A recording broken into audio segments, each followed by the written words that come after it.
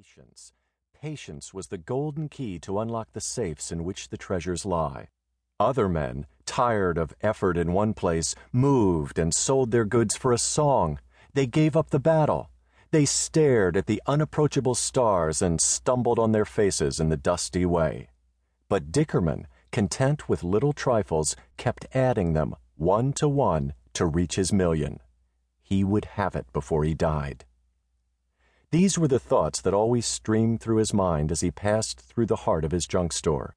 Now he pulled open the street door and found a rider, dust-covered, sun-reddened. "Are you Dickerman? You've got the look of 'em. This letter's for you." Dickerman took the envelope, opened it, read the message. At the first words, he wanted to draw back into the shadow. He peered up in suspicion at this stranger who had in his possession news so precious. "They paid you, eh?" said Dickerman. "They paid me half," said the messenger. "I got $10 more coming." "Here," said Dickerman, and he put a $5 bill in the hand of the stranger. There was a shout of rage. Dickerman slammed the door shut, and the voice was partly stifled by the stout partition. In the dimness, he was reading. "We can't find Bill Champion, but we found his horse. He's left it in a safe place, and a place that keeps traveling. A gang of gypsies has that horse in charge. We don't know how to get at it. Gypsies can steal, but they can't be stolen from.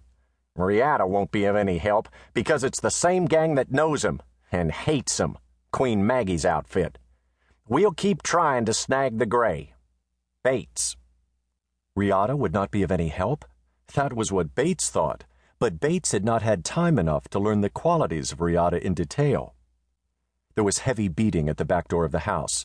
Someone was shaking the door violently, then giving it the weight of his shoulder. That would be the big red-faced messenger, of course. He wanted his other $5 bill. But Dickerman preferred to part with blood rather than to give up dollars. Give a man half the price he asks, and in time he will be contented. He went to the kitchen and heard the voice of Riata call out, "Hey, stop that racket, will you? I'm trying to sleep." "You're trying to sleep?" shouted the big messenger. "Why, who are you anyway?" "I'm a sleepy man. Go on away and don't make such a noise, will you?" said Riata. "What'll you do about it?" asked the big man. He went striding toward Riata, with his fists clenched so hard that his elbows cocked out to the sides. "I want to know what you'll do about it." Riata rose slowly. He seemed to be weak and leaned a hand against the wall of the shed. But Dickerman laughed and then smoothed his furry face with his hand, still smiling. "Go away and don't bother me," said Riata wearily. "I don't want to do you any harm. You haven't given me such cause. Yet."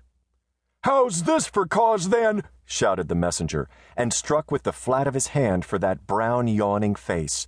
The hand beat against the empty air. Riata stepped forward and to the side. He made a little jerking movement with one foot and caught the arm of the other in a twist. It was done so leisurely that only the eye of a Dickerman could have estimated the real speed, and the husky messenger fell flat in the dust. Riata sat on his chest. He had the two hands of the messenger lashed together with a couple of turns of his inevitable lariat. With a pinch of 2 fingers, he could keep the big fellow helpless now. "You don't want to make so much noise," said Riata, yawning. "Dickerman!" shouted the prostrate man, writhing. "The robber, "I don't care about Dickerman. I was just getting settled for a sleep," said Riata. "You want to remember that. You certainly ought to give a fella a chance to have his sleep." He stood up and turned the other loose. For an instant, Dickerman hoped that the messenger would attempt to strike again. He loomed so much vaster than the taper outline of Riata. But second thought was stronger than temptation, and presently the fellow moved away, head down, dusting off his clothes as he went.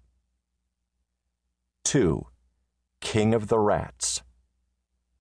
Dickerman went out into the junkyard, that outdoor domain of his wealth, and sat down beside Riata.